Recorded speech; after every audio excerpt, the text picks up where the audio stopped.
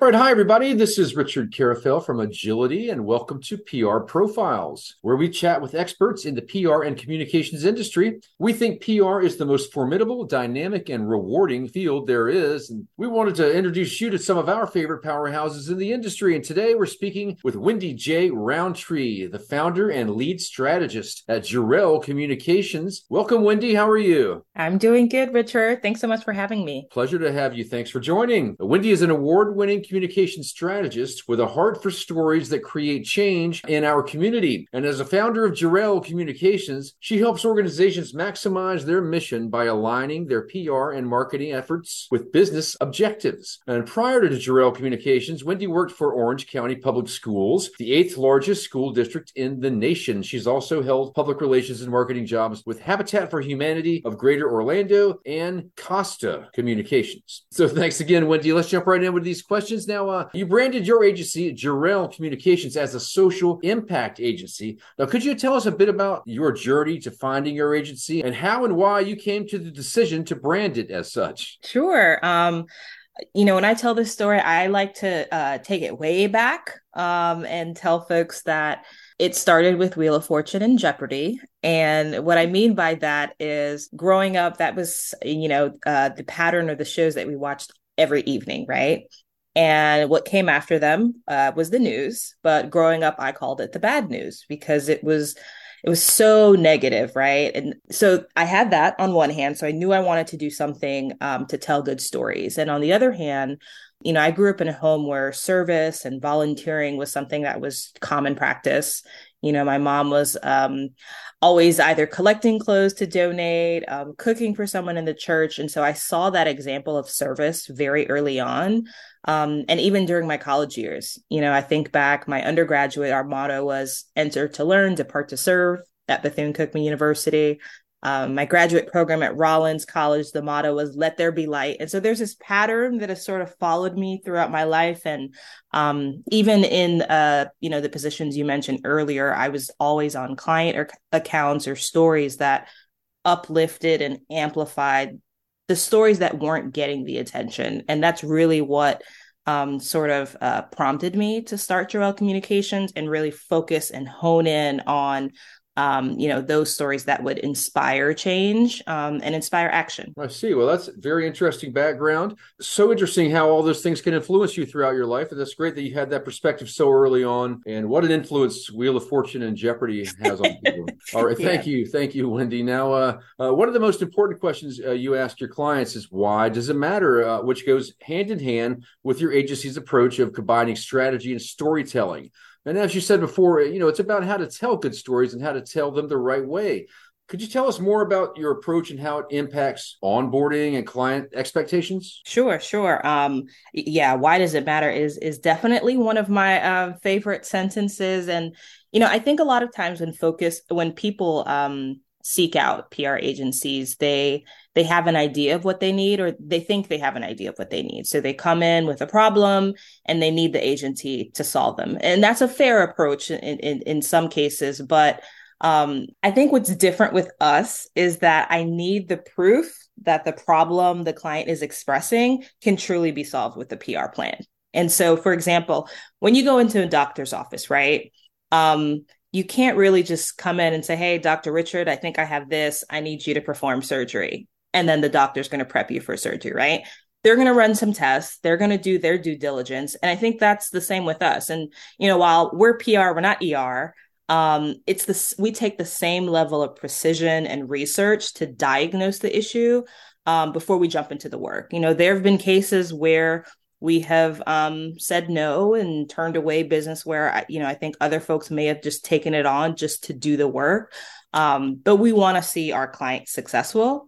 And we want to make sure that their message is getting across because, they're working in spaces where they're looking for change.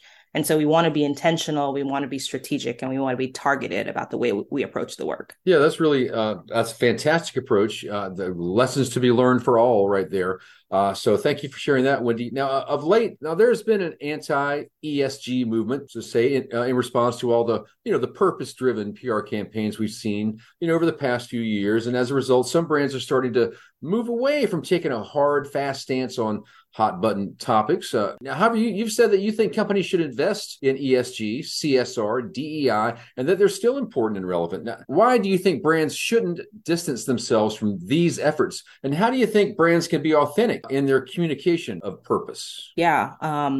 Whether a company recognizes it or not, they have multiple bottom lines that exist.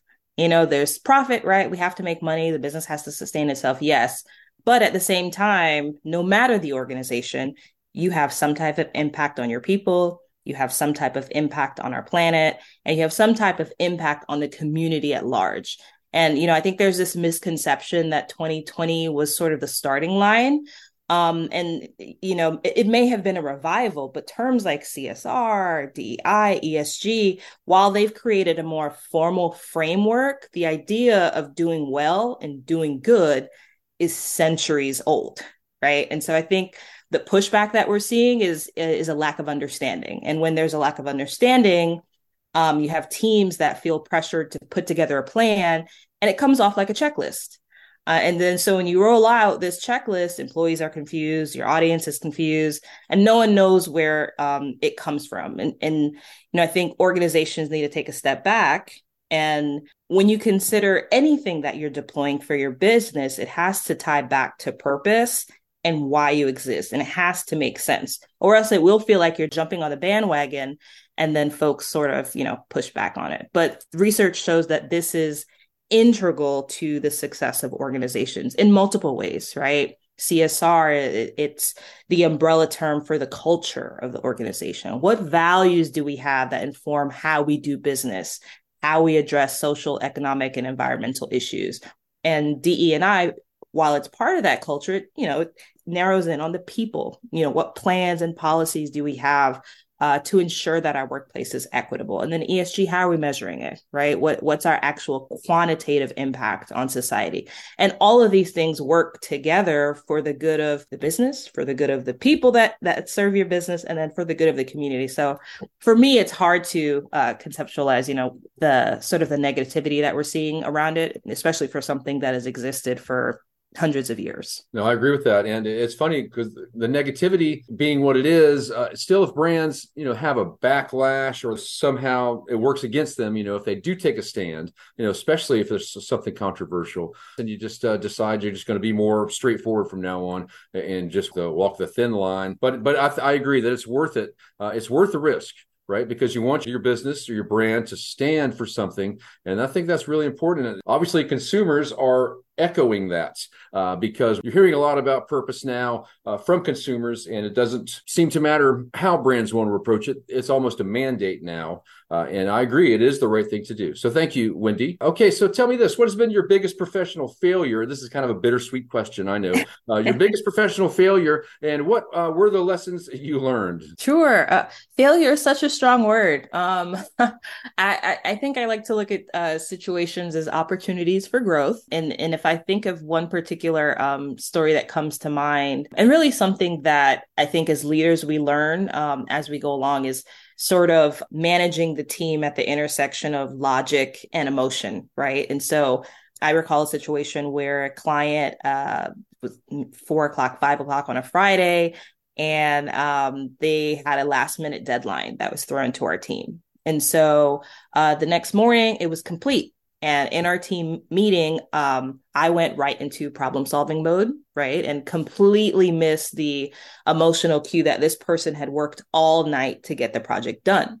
So instead of starting the conversation with, for example, thank you, Richard, for, taking the time to do this, I'm like, hey, how do we fix this so that this doesn't happen next time?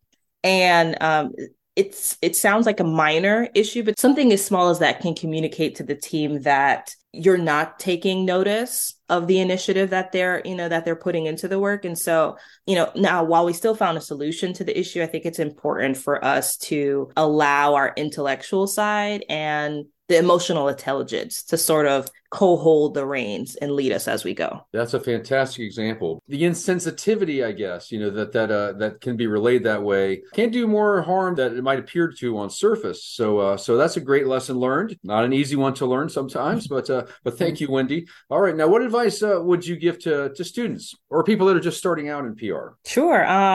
Number one, do the work. There's no shortcut. There's no hack to building up your skills. You have to invest the time. Now, on the other side of that, one of the best pieces of advice I've gotten is to work out of rest. So you don't work and then look for rest. So if you look at my calendar, for example, at the top of the month, I'm scheduling, when am I going to the gym? When are my lunch breaks? When are we doing date night? And then I fill in the blanks for work. And, it's not always perfect. There are definitely weeks that require much more of me. And we know that in this field. But you have to take care of yourself first. You can't pour from an empty cup. And so do the work, celebrate your work. And, this doesn't have to be in a boastful way, but people need to know what you're doing. And then third, I think find the mentors and sponsors who will also celebrate your work when you're not in the room. Those are all great tips. And I totally agree with put yourself first kind of approach. I mean, say that to the boss. It might not sound like you're right. Fully invested, but that is the way you need to approach things. You're more productive when you're doing it that way. All right, Wendy. Well, that's fantastic. So thank you so much for all that. Now, finally, how can people connect with you? Sure. They can connect with me on LinkedIn, Wendy J. Roundtree. They can also visit our website, jarelcommunications.com. That's JAREL communications.com. All right. Thanks, Wendy. And that's all the time we have, everybody. So thanks for joining us. We have been chatting with Wendy J. Roundtree, the founder and lead strategist at Jarel Communications. So thank you, Wendy. Appreciate your time today. Thanks so much, Richard. Absolutely. All right. We hope you enjoyed this episode of PR Profiles brought to you by Agility. And before you go, have you checked out PR Copilot yet? It's our AI-powered writing assistant that makes crafting the first draft of your news release or media outreach fast and easy. To learn more about this time-saving feature in our integrated PR platform, book a demo with the Agility team at agilitypr.com. So thanks again to Wendy, and thank you all for listening, and we'll see you again on the next episode.